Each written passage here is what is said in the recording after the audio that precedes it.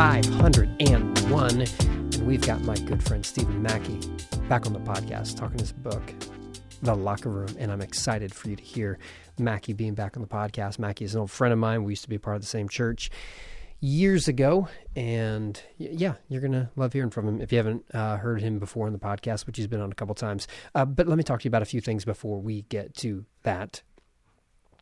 Last week was episode number 500. If you're good with math, you already figured that out. And a lot of you have sent in some really kind words celebrating 500 episodes, and that means a lot to me. I do appreciate all the love and all the support. Thank you for celebrating this with me. One of the things that's pretty special is when you have people who can celebrate stuff with you. Let me tell you a story. I have driven the same truck for 16 years. All three of my daughters came home from college in this exact same truck. Came home from the hospital after they were born. They haven't gone to college yet. They're not that precocious. I mean, they're smart, but, not like going to college when they're 8. Anyway, never mind. So Audrey, Avery, and Adeline all came home from the hospital, same old pickup truck of mine, and finally bit the bullet day after Easter, got a new truck, got a new black pickup truck, and the best part about it was driving home, and they were all outside, and I pulled into the driveway, and they were all just screaming, giggling, celebrating with me.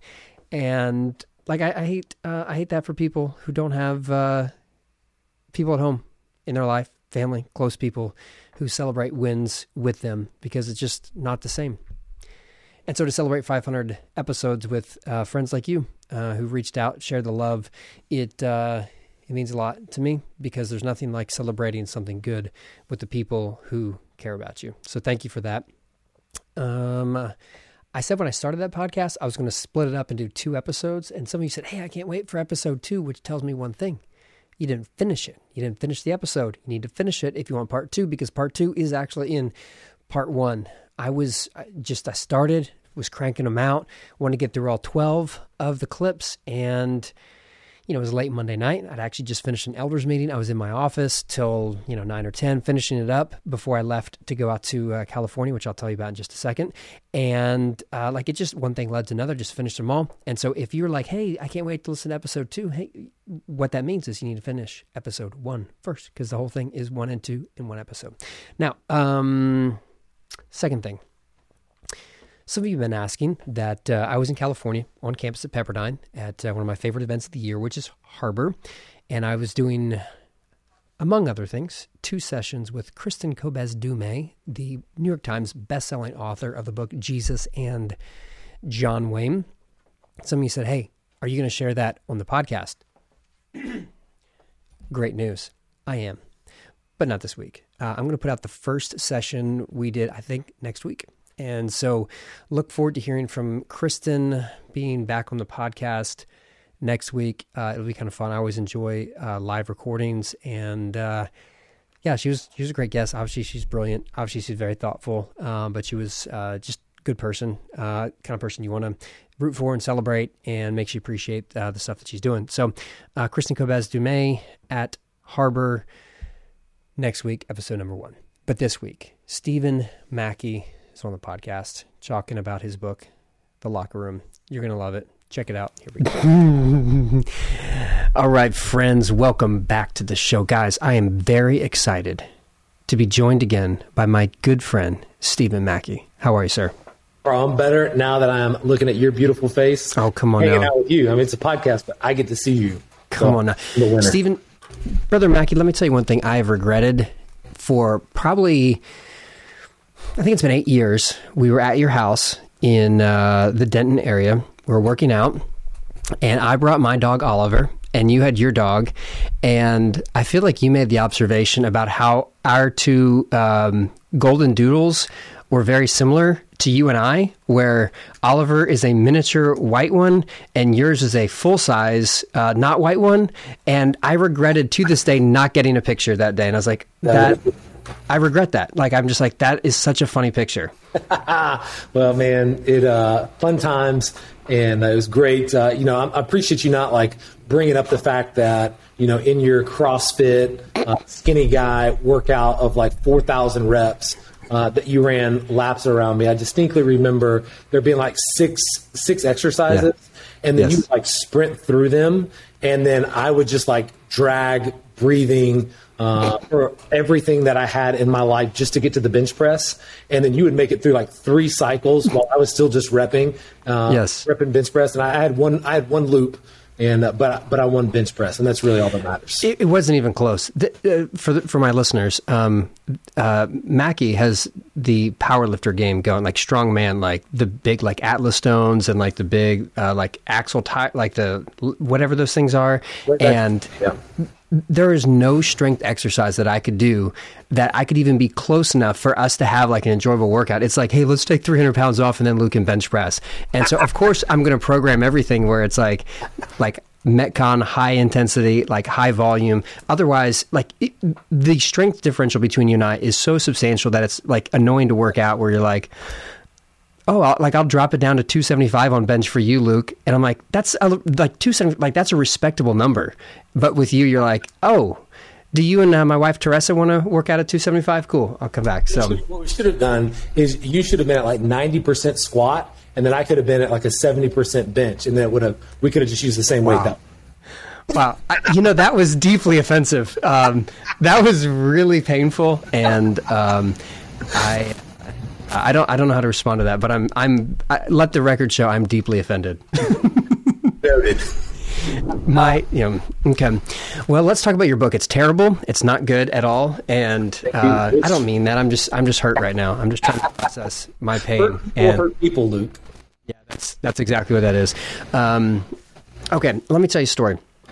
I don't know if you ever knew, there's a guy from my church who's passed away a couple of years ago, but before that, Sean Adams was the ESPN guy. Do you know Sean? Yep. Okay. Not personally, but through you. Okay. Well, after Charlottesville, which many people remember from like the tiki torches and the khaki pants,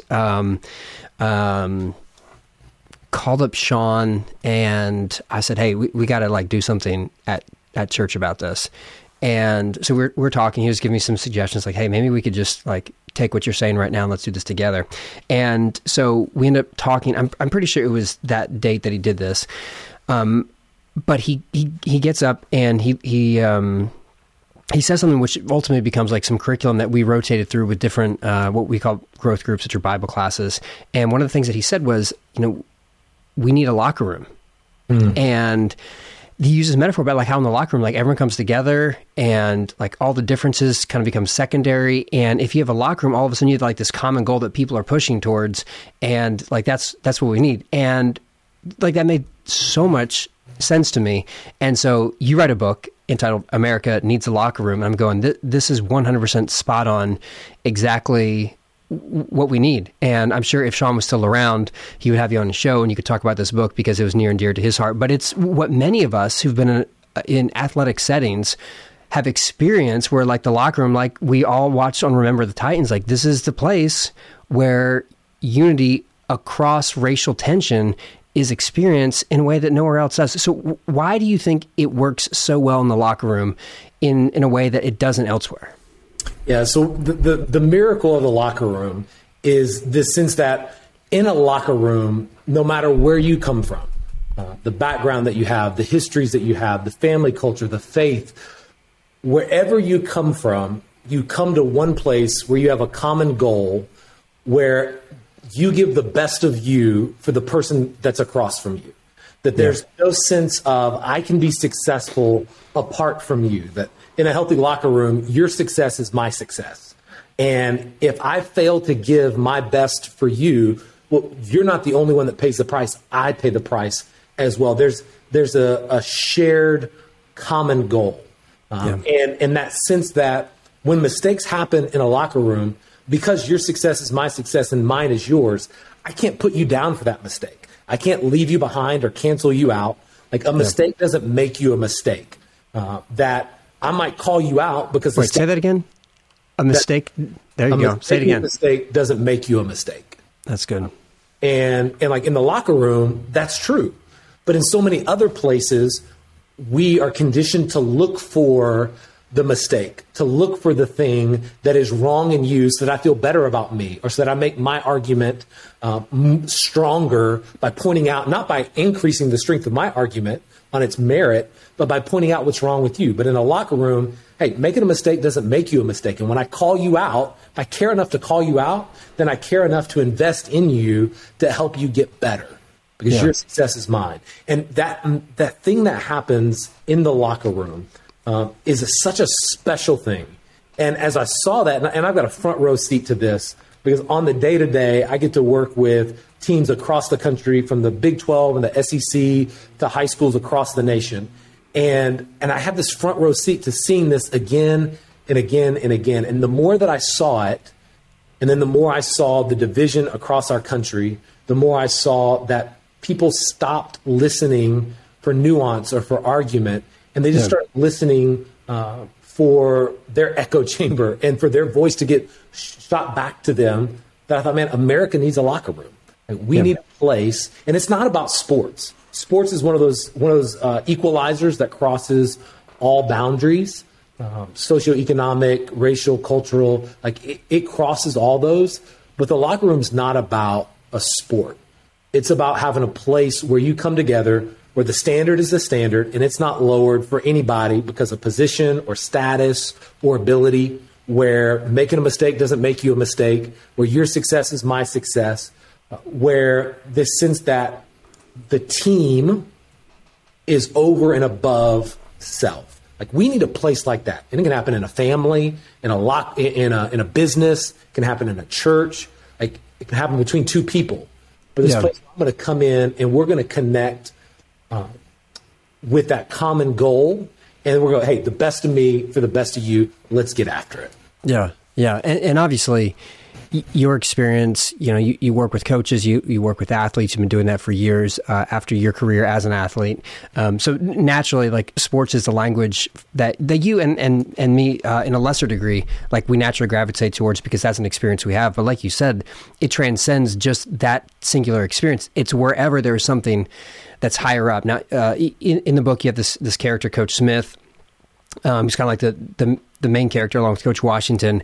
And there's this line that Coach Smitty says, where he says, America doesn't have a locker room. We lack a common goal. And I think that's one of the biggest things that we've found with the way that our political system works right now, where we have replaced love for country with loyalty to party.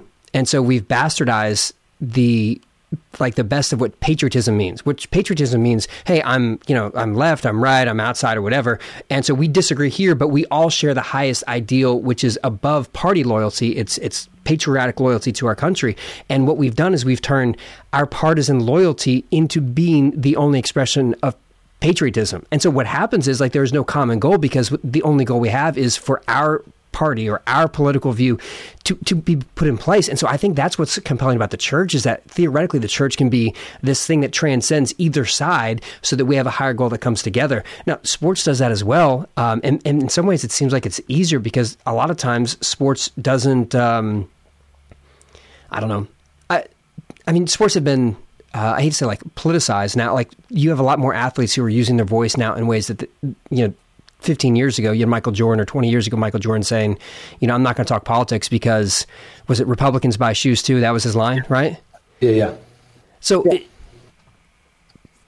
in the locker room, like, that's, so here's my question. Like, how do we take that locker room ethos outside of the locker room? Because, once you age out of, middle school sports or high school sports or college sports or wherever, like, we don't have that anymore. Like, so how do we take that ethos and bring it somewhere else? Yeah, so let's back up and give kind of a 30,000 foot view of the book. Yeah. Good call. It's called The Locker Room: How Great Teams Heal Hurts, Overcome Adversity, and Build Unity. Hold on, what's the title now?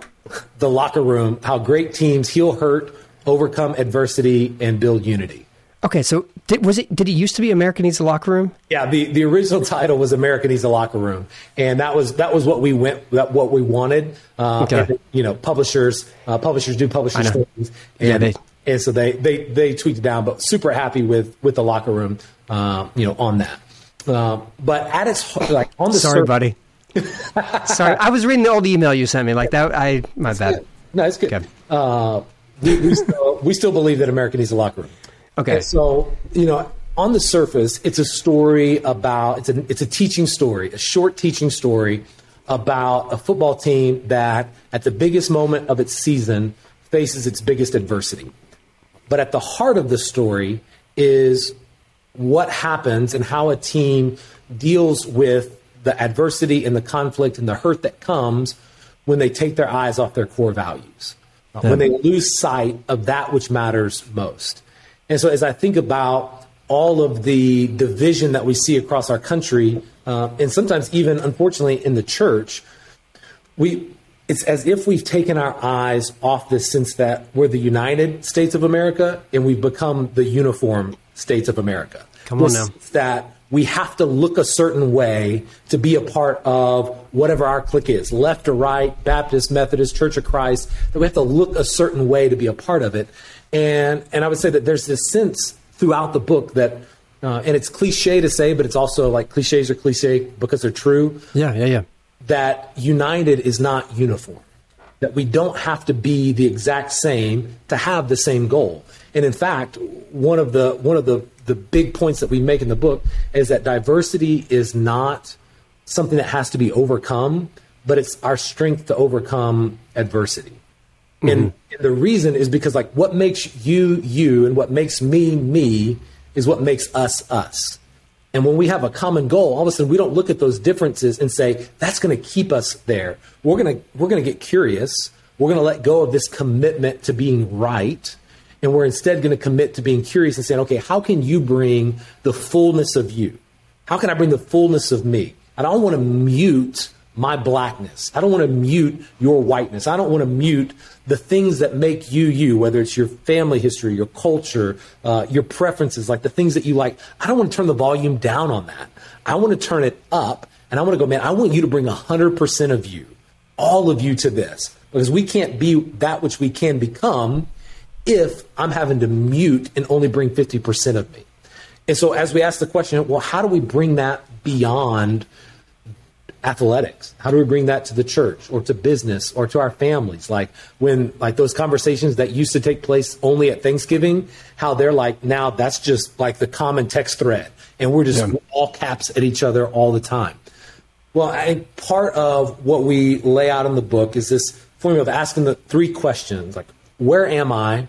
Where do I want to be? And then how do I get there? Like, I have to be honest with myself about where I'm at and the ownership and the responsibility that I have in the situation and whatever adversity or conflict is there, whatever difference is there. I have to ask the question, like, what is my responsibility in that? And I have to be willing to face maybe even some uncomfortable truths about me, because we can have the best directions in the world, but like if you don't know where you are, I can have the best directions from San Antonio to Dallas, but if I'm sitting in El Paso, it's not going to do me any good. So I've got to deal. I've had to be willing to deal in truth, and then I have to be willing to with integrity talk about where I want to be, and like, do I really want to be at a place of unity? Because if I say I want to be there, then for that statement to be true, like I have to be willing to follow that up with the uncomfortable and difficult actions of conversations and of questioning things that I never questioned before and listening more than I talk, right? Mama said we had 2 ears and one mouth for a reason. So I have to be willing not just to listen to respond, but listen to understand and to empathize. And then we ask the question, like, how do we get there? And what we lay out is that the way that we get from where we are to where we want to be is by chasing after our core values with humility and grace. Those highest values, whether that comes from our faith, from our mentors, from our family, those core values, things like integrity over everything and excellence everywhere, service before self.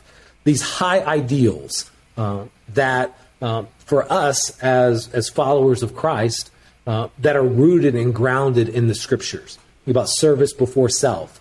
Mark 10:45, for the Son of Man did not come to be served, but to serve. The Christ hymn, to let your mind be that of Christ, which did not consider equality with God something to be grasped or exploited, but emptied himself.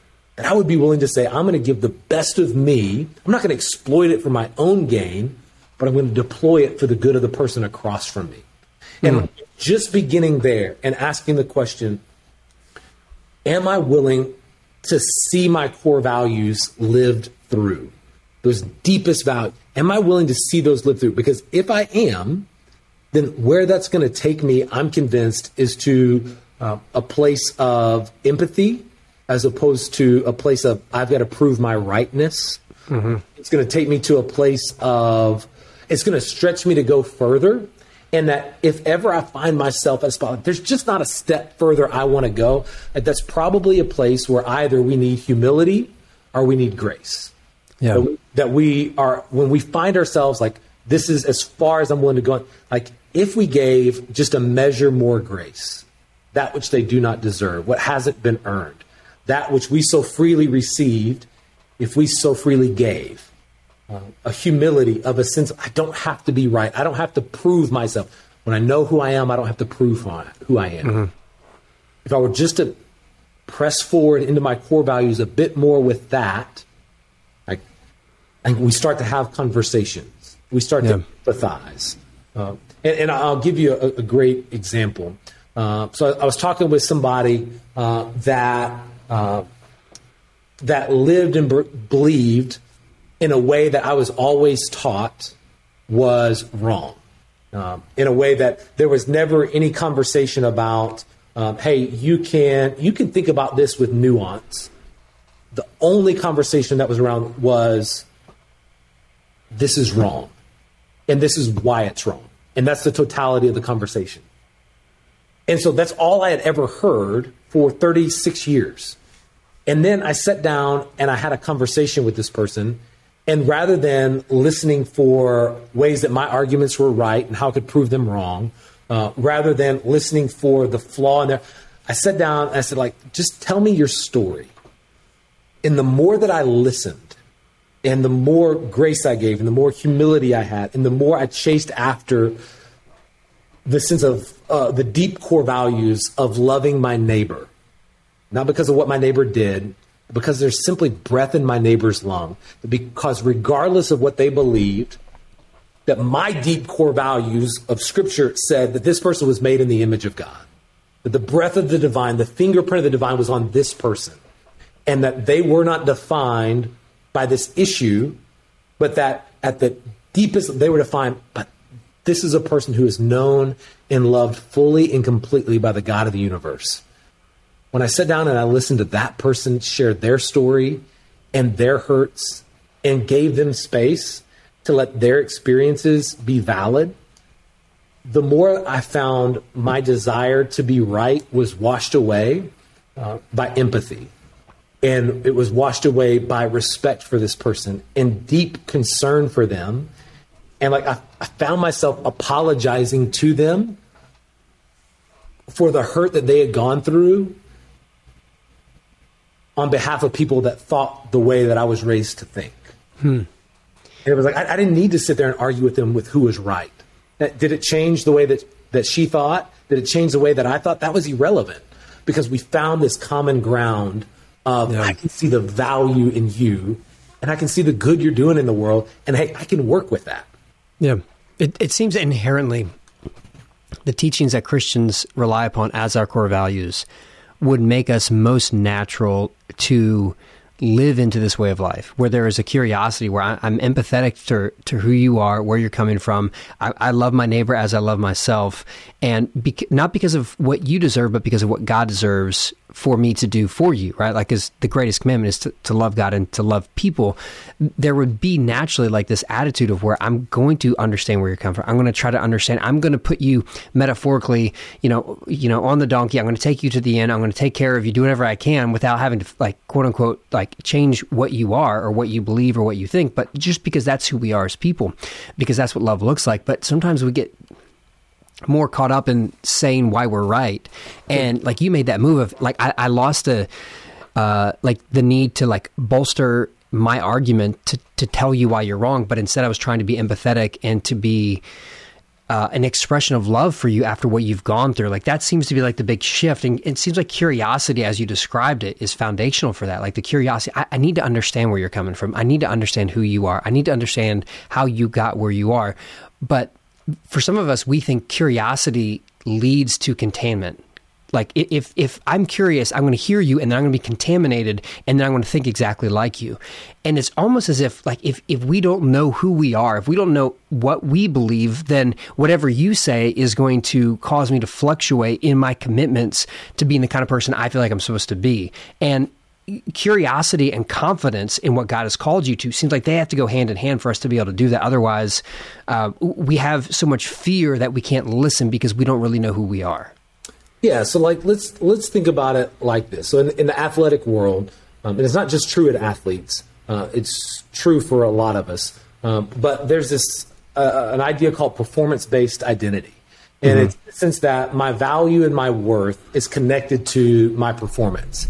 And the better that I do, the more confident I am in who I am, and the higher I see my value and worth. But the moment that that's taken away, because I perform poorly, because my career is over, because I didn't get recruited, didn't reach the status, then all of a sudden I crash. In adults, we see it all the time, like people tying their value, worth, identity to their job title, their salary, their house, the car they drive. And so long as those things are good, they're good. Moments it's ripped away, then they lose who they are. Michael Phelps talks about this, that like after he stopped swimming, he was like, I don't know who I am. Like I've been Michael Phelps, the swimmer, my whole life. 364 days a year, I swam. I'm an Olympic gold medalist. But when I stopped doing that, like now who am I? And the reason that is so detrimental to athletes, to people, is because when you find your identity, value, and worth in your performance, when something threatens your performance, well, then it's threatening your identity. It's threatening who you are. But when you contrast that with a purpose-based identity, and Benjamin Holtberg talks a lot about this, but when you contrast it with a purpose-based identity, this sense that who I am, my value and worth is grounded and rooted in something that is not contingent, but is firm in our faith in who it is that God has made me to be. When I'm firm in that, well, now all of a sudden, these things that bad performances, better opponents, someone else having a bigger house, losing a job, that's not a threat to my identity or to my value or my worth. And so even in the face of difficulty, you can be confident and secure. Now, let's take that same idea and let's put it into this conversation of what happens when somebody has a different belief system than us and it threatens us, right? We have to ask the question, is my identity, value, and worth found in my fidelity to a way of thinking? And when someone thinks differently, I'm threatened, therefore I can't listen to them. Or is it rooted and grounded in Christ? And so no matter what ideas come, I have a firm foundation to stand upon. And so rather than fearing being contaminated or being threatened, so I can't listen to you, I can't be kind to you, I can't love you, now because I'm confident in who it is God has made me, I can go and fully love you and not worry about what that might do to me, right? When you know who you are, you don't have to prove who you are. And so that frees you up to go and serve other people. You can't, that's good. You can't be humble and insecure at the same time. Say that again. You can't be humble and insecure at the same time. That's good. You think Christ was not cocky. He was the right size, but he was fully confident in who he was. And so he could wash the disciples' feet. And so he could serve the one who would betray him. And so he could sit and dine with the drunkards and the prostitutes and all of the people who were outsiders, all of those people who didn't have what it took to be on the inside. That's why I love the Gospel of Luke, because the Gospel of Luke, great name. Because you see, I had a snarky joke right there, but I feel like, that's Storman's job, not mine.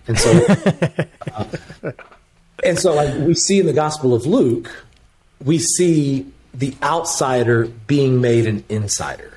Yeah. There was no threat by the outsiders being invited in.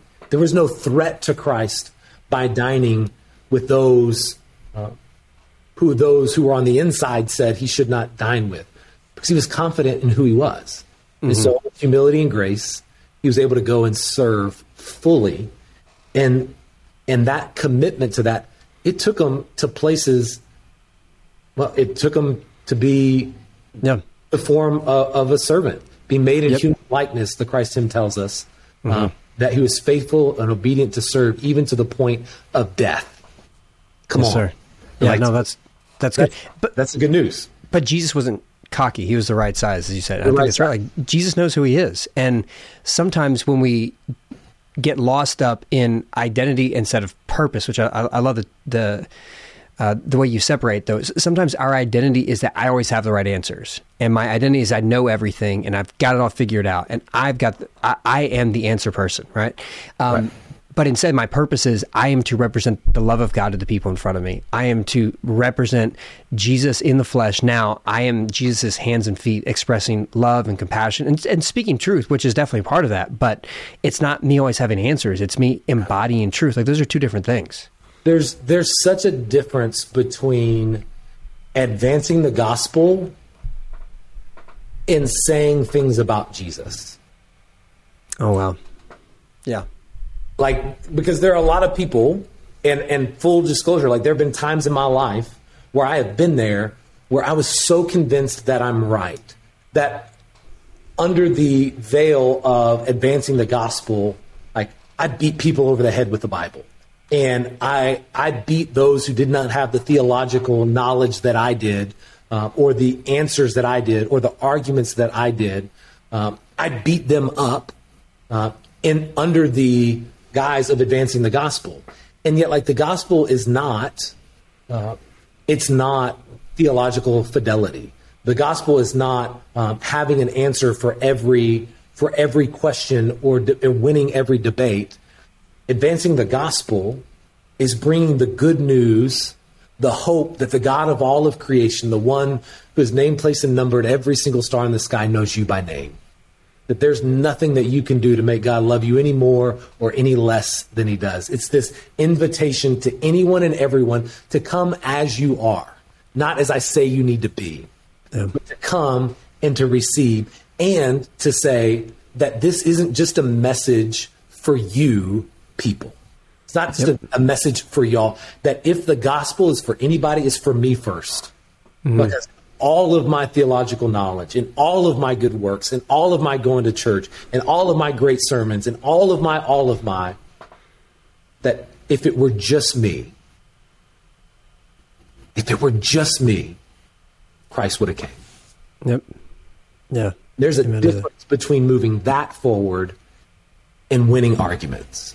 Yep. Worlds apart. And they create two different outcomes, I think. And some people, they need to be argued into something. I get that. There's occasional people, maybe one or two that I've known in my life. But the rest of us, like, the message of love, and you are embraced and welcomed and included in the kingdom of God. Like, that is what each and every one needs to hear.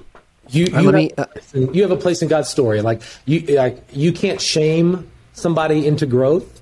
You can't beat them into a loving relationship with Jesus. Like, it doesn't work that way. And so then as we bring that out of the theological, out of the faith world, and into conflict and division that we see in families and in teams and in businesses, we have to sit back and go, wait a minute, I can't shame somebody into growth. I can't beat them into relationship. That if it's going to happen, it's going to happen because I'm willing to listen and know them as a person, and I'm willing to connect with them and value them as a human, and I'm going to let my core values live and drive me to treat them with the respect and the value that they deserve, because they deserve it, whether or not I'm ever right. Yeah. Oh, that's so good. That's good. One of the things that also impedes our ability to be the people that God has called us to be, especially in this day and age, is an abundance of fear. And there's a lot of fear that maybe there's a greater fear for some of us to be seen as racist than to act in things that are dictated and led by racism. And there's a great deal of fear. And you have got this great line in the book where you say, fear always clouds our judgment. It does. Like, how does fear cloud our judgment, especially in these conversations, which require curiosity and empathy? Yeah. So in the book, we talk about how the biggest adversity comes for the team at the biggest moment of the season. And that adversity is that the starting quarterback goes to a party after a game, makes some racially offensive jokes, they go viral, and then how the team responds to it. Can I interrupt for a second? Like, yep. While the story is influenced by reality, this isn't a quote unquote real story, right? But that story is a story that has happened in that I'm aware of, a very recent story. So like, it's a real thing. So every character and every event in the story has a real connection to it. Yeah. But the fiction is how it was all put together into one story. Yeah. So everything that happens in the stories is based on real experiences that I or my co-author Damon West have had in locker rooms, working with teams. But the one continuous story is, it's an amalgamation. That's a big word for me. One of my film guys friends talks about how they have composite characters that they kind of like, we got to amalgamate a bunch of different ideas and we're going to squeeze them into like this one role. Yeah. So anyway, carry on. Okay. So the story, star quarterback makes some comments. They go online. They're racist comments, divides the team. They go viral, and the response of the coach, of the players, all of a sudden you see conflict comes in. And so it's how do they deal through that? What do they do wrong? And what do they do to work through that? How do you apologize to somebody like that? Mm-hmm. How do you heal a hurt like that? Where oftentimes, especially with racism and so many other issues, very quickly it becomes about more than just the straw that broke the camel's back. That wasn't just the one comment. There's all these other things that come into play. And so as we think about that, like I'll be honest, man, like I was terrified to write about racism. I was terrified to write about this book. What was so terrifying? Well, so I mean, several things. The fear of will people use this to bring in other issues because an issue of racism was brought in. Now, do we get sucked into the CRT conversation? Do we get put in a camp that we may or may not be in? Do people start to assume things about the book, about us, about me that isn't true? On the other hand, I'm biracial and I am I present black, I'm lighter skinned, but I was raised by my maternal white grandparents who were born in 44 and 45. And so I didn't grow up culturally black. And so, am I black enough to advocate and to tell this story, which is like an issue that biracial people deal with. I've had multiple people on the podcast, even recently, just talk about that very experience where you don't feel, this is people of color, not feeling like they're black enough to talk about blackness, which for like a white person like myself, like, wow, that is that's mind blowing. But obviously it's real. Like a lot of people talk about it. Right. And so there's that aspect of it. There is, my co-author, Damon West, he has a very unique experience with racism. He's a white guy, but he was sentenced to life in prison about 12 years ago.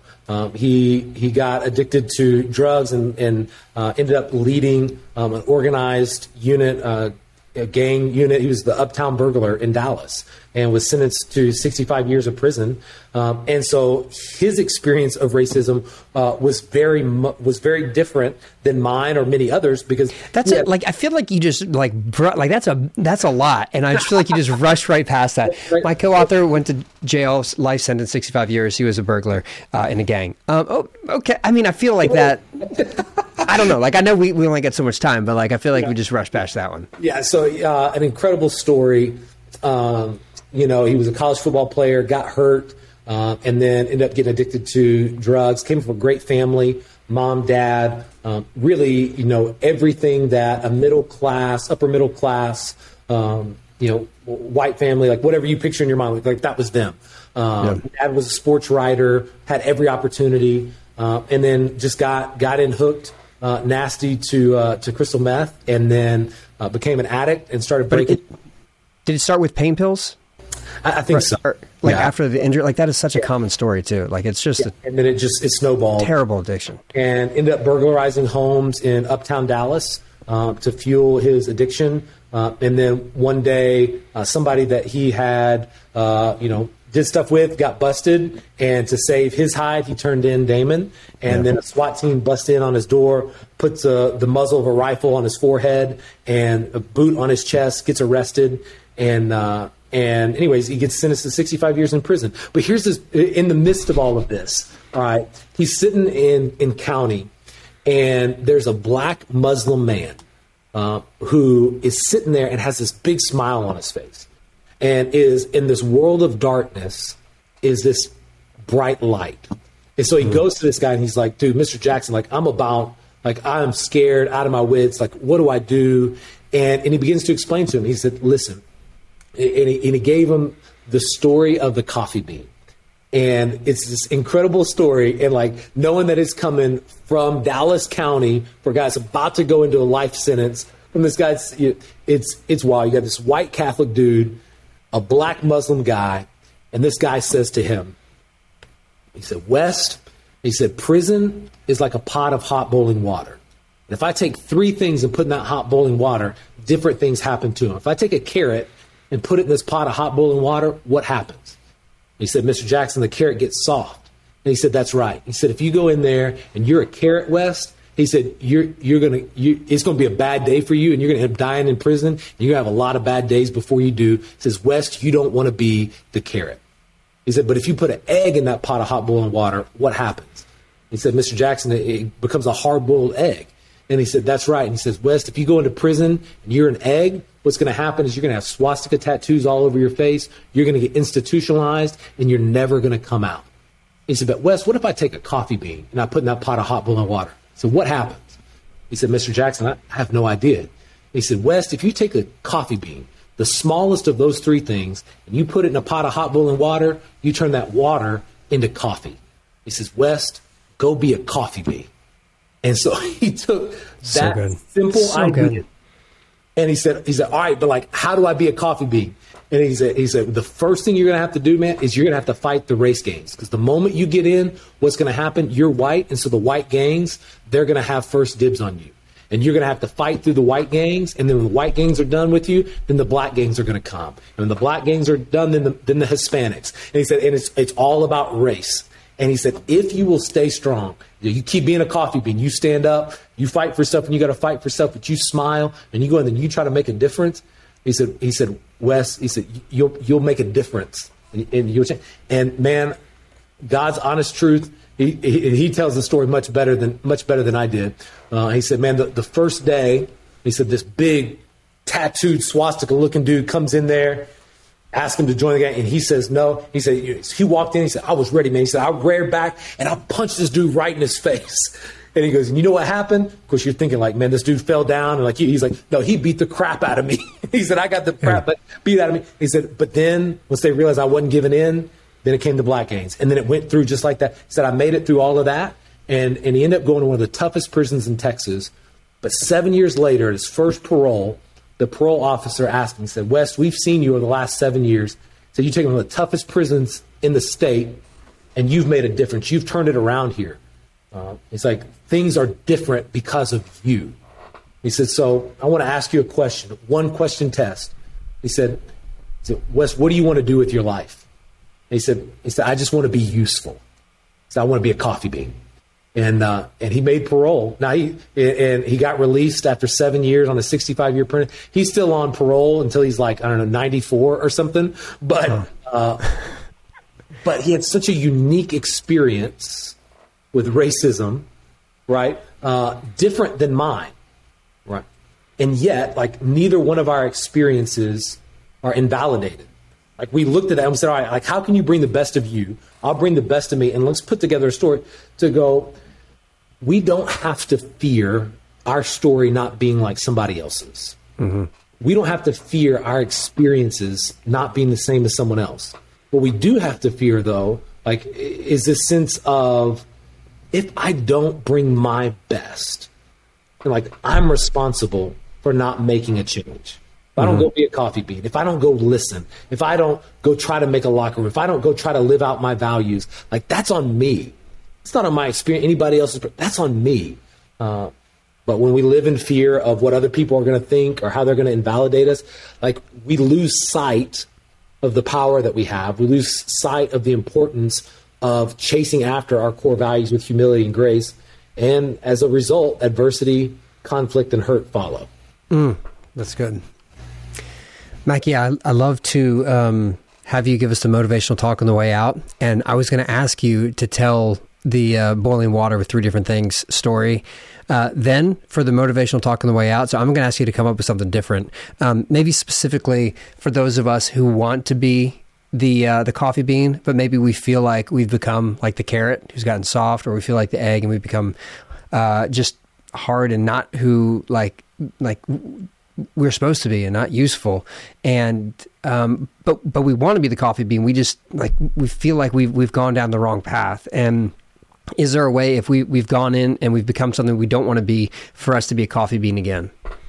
So can you give us that motivational talk on the way out?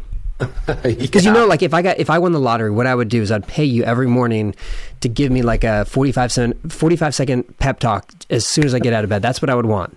Yeah, no, that's good, and I appreciate that. All you have to do now is just follow me on Instagram. Now you don't have to win the lottery or pay me. You can just get it for free. And when you do, you can thank my wife for making Instagram happen. Thanks, T. Thanks, T. Man, so here's the first thing that came to my heart as you mentioned that. I think about the Apostle Peter on the edge of a lake,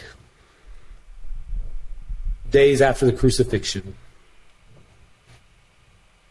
when before that moment, with so much vigor and passion, he was ready to cut a joker's ear off. I don't think old boy was aiming for the ear. I think he just sucked it in like a fighter. And he's like, yo, hey, I got the ear. Yo, I meant to get that. I meant to get that ear. No, whatever. No, you didn't. No, he missed.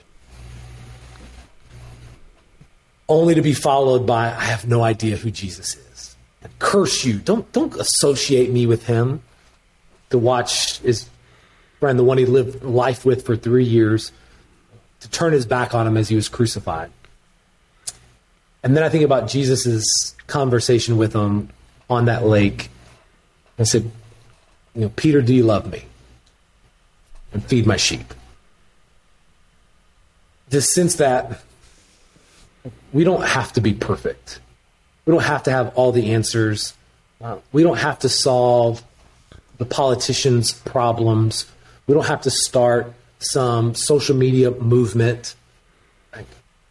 We just have to go and love God's people and invest in them with the best of us for the best of them, to give them our best ear. There are moments where somebody doesn't need anything more than somebody to listen to them. They don't need advice. They don't need motivation. They don't need how-tos.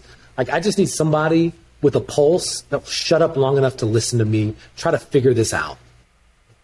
That there are times where people need a meal. And like, bro, like I don't need a sermon. Like, bro, I need a ham sandwich with some mustard and some pickles and maybe like some jalapenos because it's Tuesday.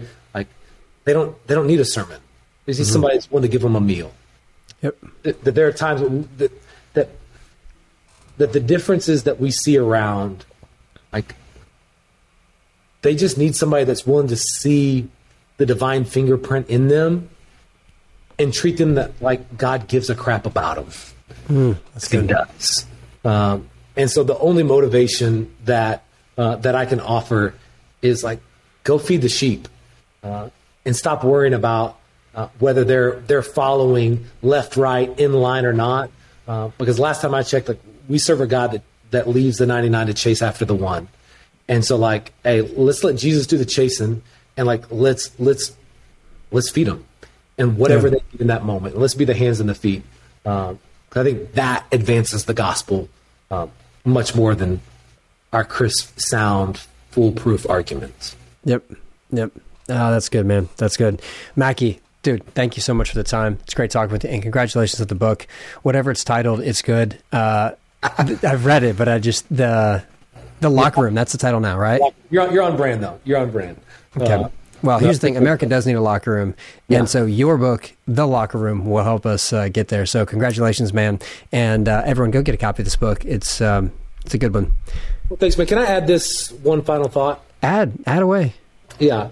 So, obviously we're talking in faith, and the great gift that you give to your listeners and to your church is like you help people wrestle with faith as it leaves the four walls of the church, and it's one of the things I appreciate so much about you.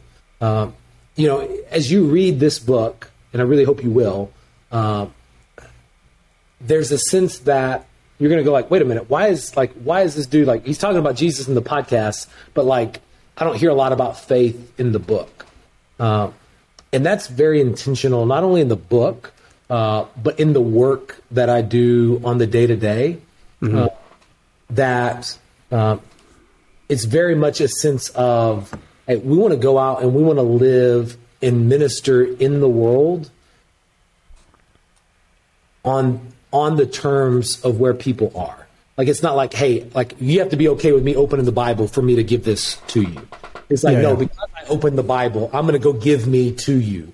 And I don't have to quote Scripture to see that these things are true of Scripture. And I don't have to, I don't have to cite, verse. Book, chapter, and verse, yeah. Book, chapter, and verse for the book, chapter, and verse to influence the way that I live. And so I hope in some way that as you read it, like, you see a faith in action, a faith lived out, and that it would inspire others to go like, hey, I might be in a place where I can't talk about my faith, but it doesn't mean I can't live my faith. It doesn't mean that the truth of my faith can't influence and shape and change how I speak and what I say. But again, it's like this sense of, that doesn't mean I have to argue my point of view. That doesn't necessarily advance the gospel, but it does mean I need to go and serve and feed the sheep, live out the value, and that advances the gospel, I think, in a way, especially when talking about faith for whatever boundaries is not allowed. I hope that this serves as an encouragement to go and live out that faith, even if you're not a minister in title. Yeah, no, that's good. Our friend from up at Yale, Miroslav Volf, in his most recent book, I think, which is called Flourishing, he talks about Christianity in a pluralistic society has to bring to the collective marketplace a vision of flourishing. Like, obviously that's the title of the book. And I think what you're doing here is like what Volf is talking about, where you embody the idea of what is flourishing. And so when people experience like the truth put into action, like at some point they go, oh, where does this come from? And then, maybe have the conversation at that point. But when you're in a locker room, like, it's just not allowed. Like, we wouldn't, like, say in Texas, where I live, like, if you had someone to come in to represent all the different faiths, maybe you wouldn't want someone who's Buddhist or Hindu to come in and try to proselytize our kids if you come from a Christian home. Well, in the same way, I don't think it's charitable, and it's not doing unto others as you would have them do unto you in a locker room, where you kind of insert that in a way that is off-putting to others. And so I think what you're doing is like you're balancing loving each other, respecting one another, while still bringing like the principles of the teachings of Jesus. So I mean, I love what you're doing. Like, I obviously, we've been friends for a while, so I get the behind the story of what you're trying to do. And so hopefully, my listeners who hopefully become your readers can put the two and two together to kind of see what you're trying to build with your work. So I love it, man. I appreciate it. It takes more work, and it takes, it takes a deeper commitment, but it's not lazy. It's lazy to say, well, hey, I know you might be different, but let me just go ahead, and even though I know, let me just go ahead and talk about the scriptures anyways. Hey, even though I know you don't want to hear this, let me go ahead and tell you, like, it's that's a lazy.